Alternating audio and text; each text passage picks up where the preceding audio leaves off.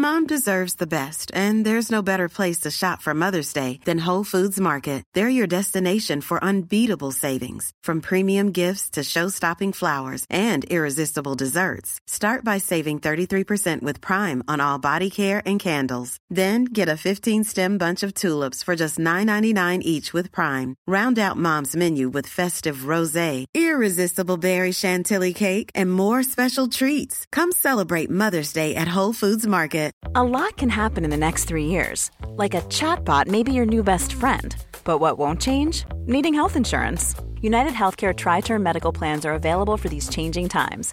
Underwritten by Golden Rule Insurance Company, they offer budget-friendly, flexible coverage for people who are in between jobs or missed open enrollment. The plans last nearly 3 years in some states, with access to a nationwide network of doctors and hospitals. So for whatever tomorrow brings, United Healthcare Tri-Term Medical Plans may be for you. Learn more at uh1.com.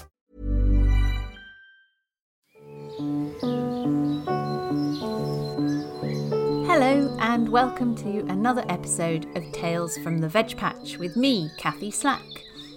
In this episode, I will digress. What? It's only episode 2. How can she digress already? Well, I want to set out my stall.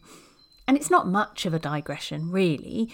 We'll still be on vegetables, but since I'm going to be talking a lot in this podcast about how growing food is so good for restoring your mental health, I want to explain a bit more about why I think that. And that means telling you the grisly tale of how I came to need restoring in the first place, or at least the start of it. Fair warning, there's some stuff about depression in this episode, so if that's a bit of a trigger for you, maybe come back to it later. How vegetables saved my life and why it needed saving in the first place. Summer 2012. Daybreak. A glorious June morning in the Cotswolds.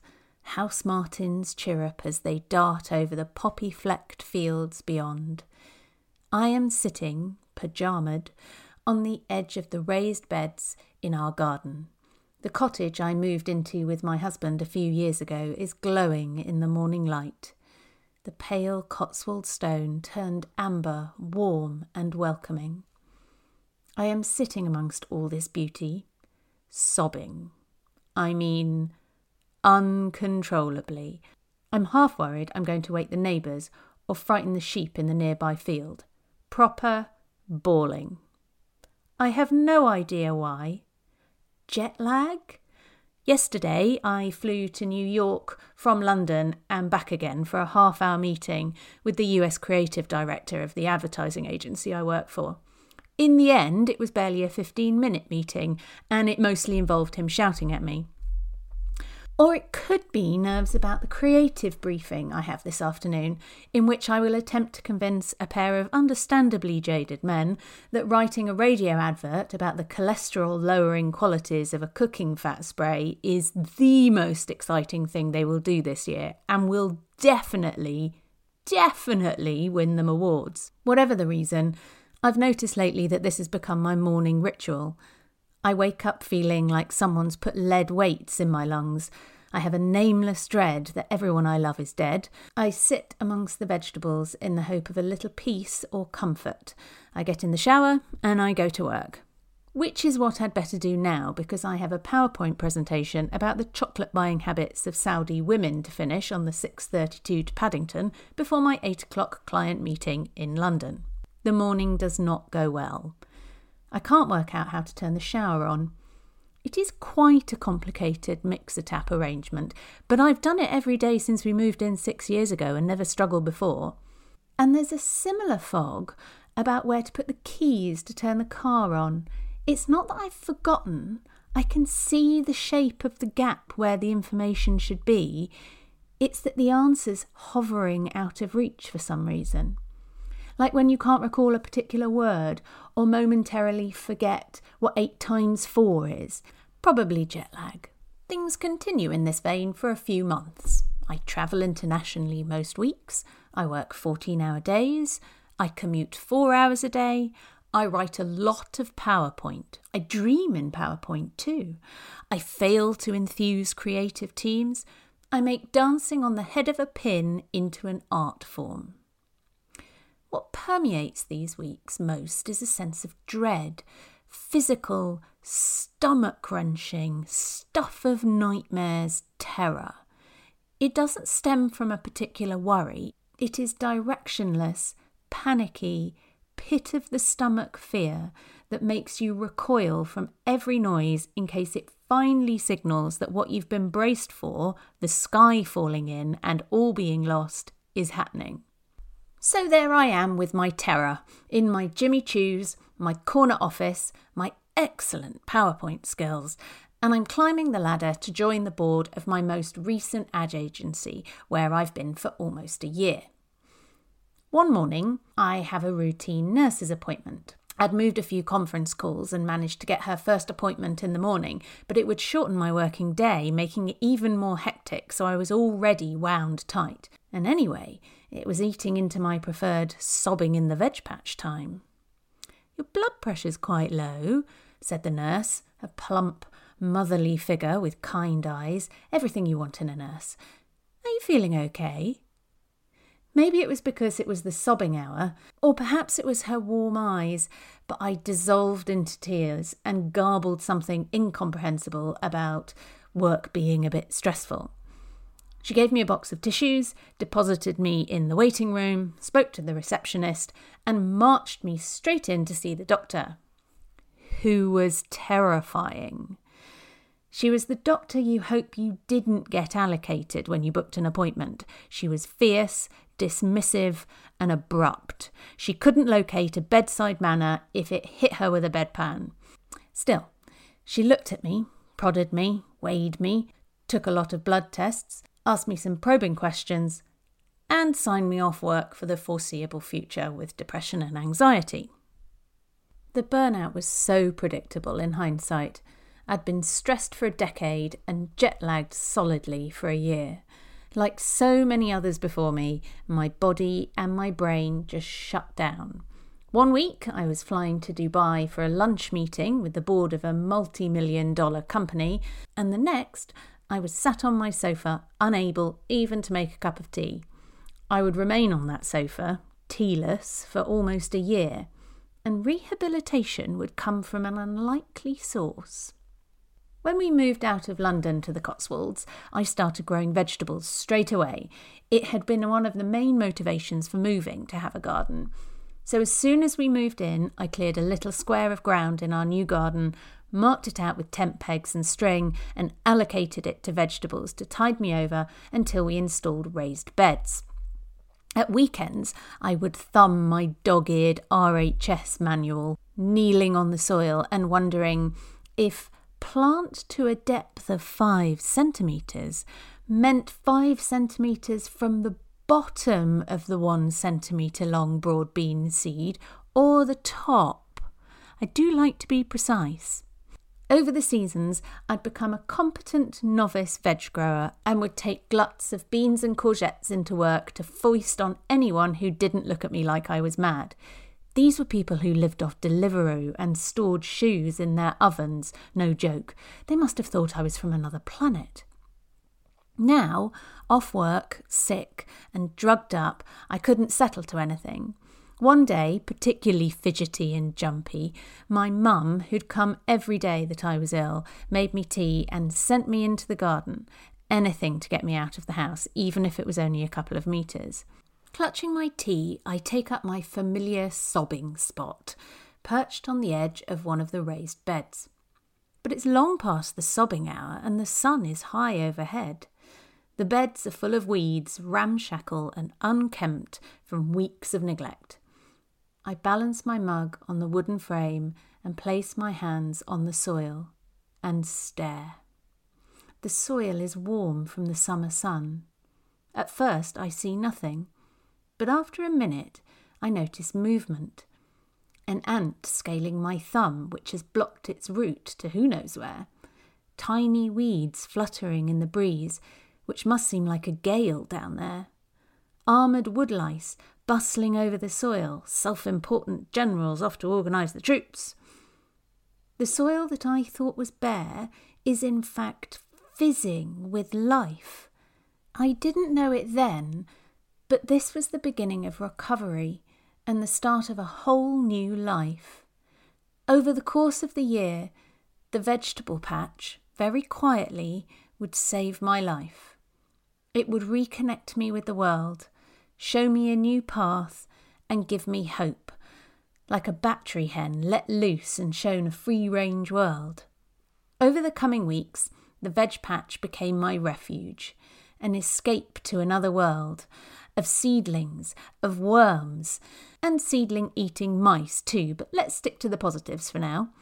I entered their domain and saw all nature's struggles from on high.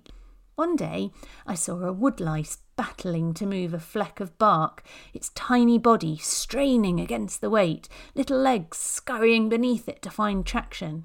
Gosh, I thought, that woodlouse is really wound up about not being able to shift that piece of bark. She must be really pissed off.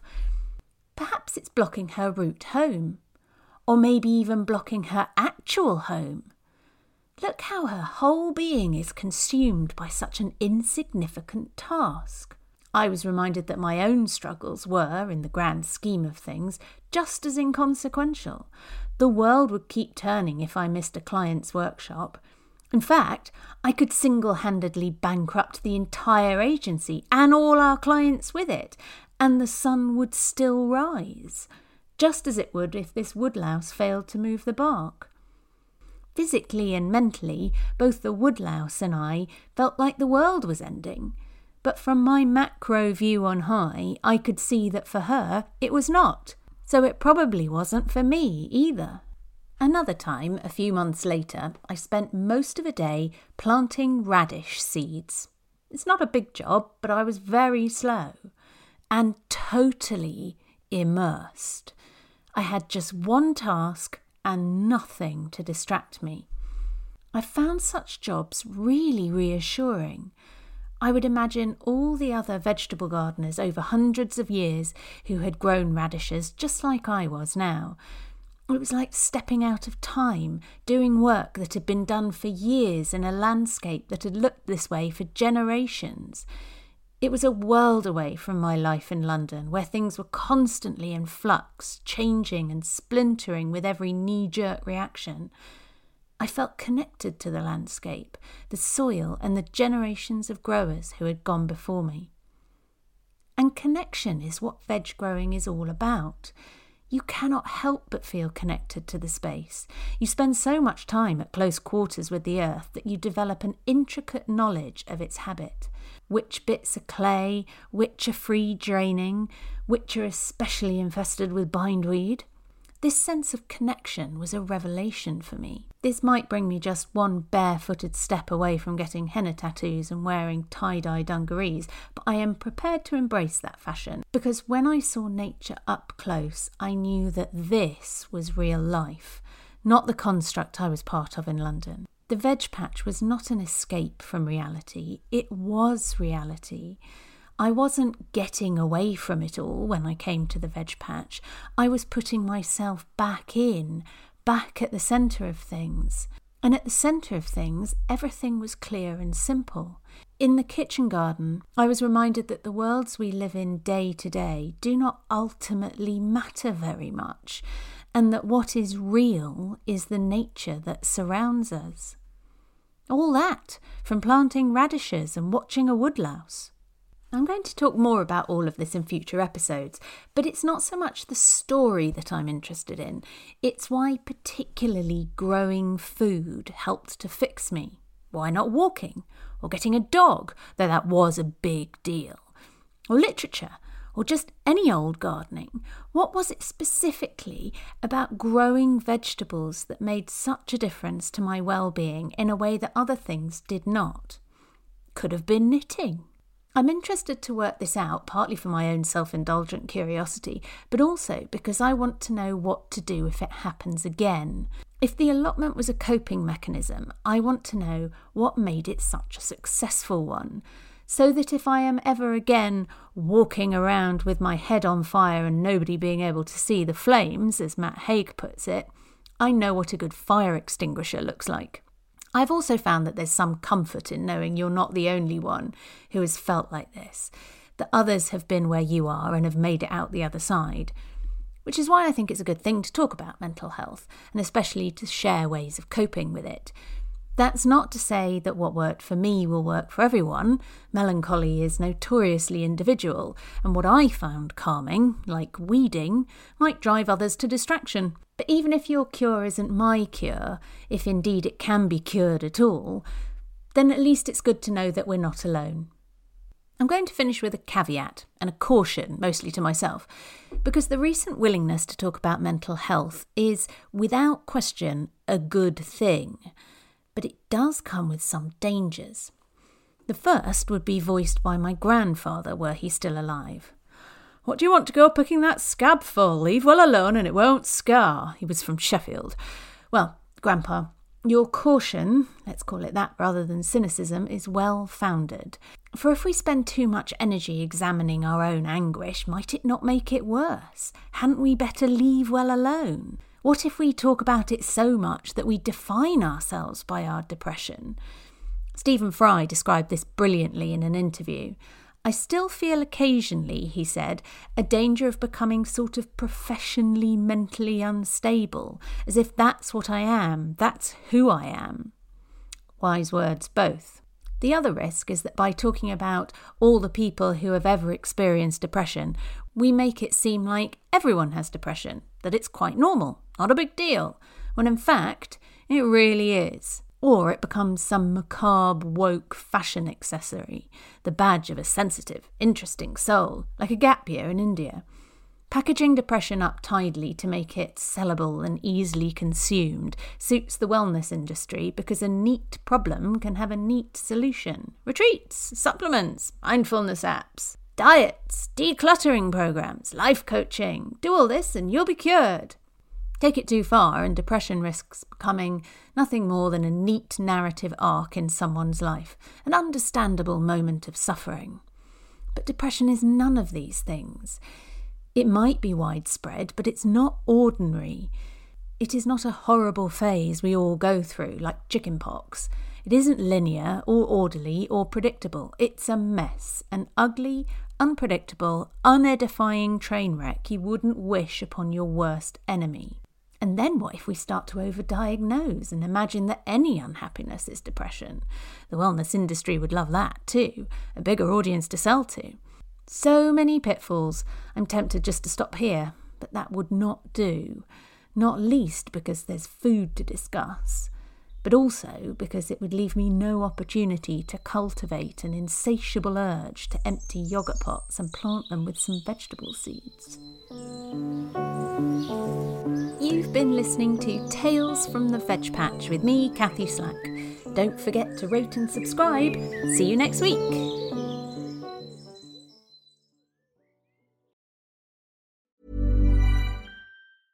Even when we're on a budget, we still deserve nice things. Quince is a place to scoop up stunning high-end goods for 50 to 80% less than similar brands. They have buttery soft cashmere sweaters starting at $50, luxurious Italian leather bags, and so much more. Plus, Quince only works with factories that use safe, ethical, and responsible manufacturing. Get the high-end goods you'll love without the high price tag with Quince. Go to quince.com/style for free shipping and 365-day returns. Imagine the softest sheets you've ever felt. Now imagine them getting even softer over time. That's what you'll feel with Boll & Branch's organic cotton sheets. In a recent customer survey, 96% replied that Boll & Branch sheets get softer with every wash. Start getting your best night's sleep in these sheets that get softer and softer for years to come. Try their sheets with a 30-night guarantee. Plus, get 15% off your first order at bollandbranch.com. Code BUTTERY. Exclusions apply. See site for details. Mom deserves the best, and there's no better place to shop for Mother's Day than Whole Foods Market. They're your destination for unbeatable savings, from premium gifts to show-stopping flowers and irresistible desserts. Start by saving 33% with Prime on all body care and candles. Then get a 15-stem bunch of tulips for just $9.99 each with Prime. Round out Mom's menu with festive rosé, irresistible berry chantilly cake, and more special treats. Come celebrate Mother's Day at Whole Foods Market.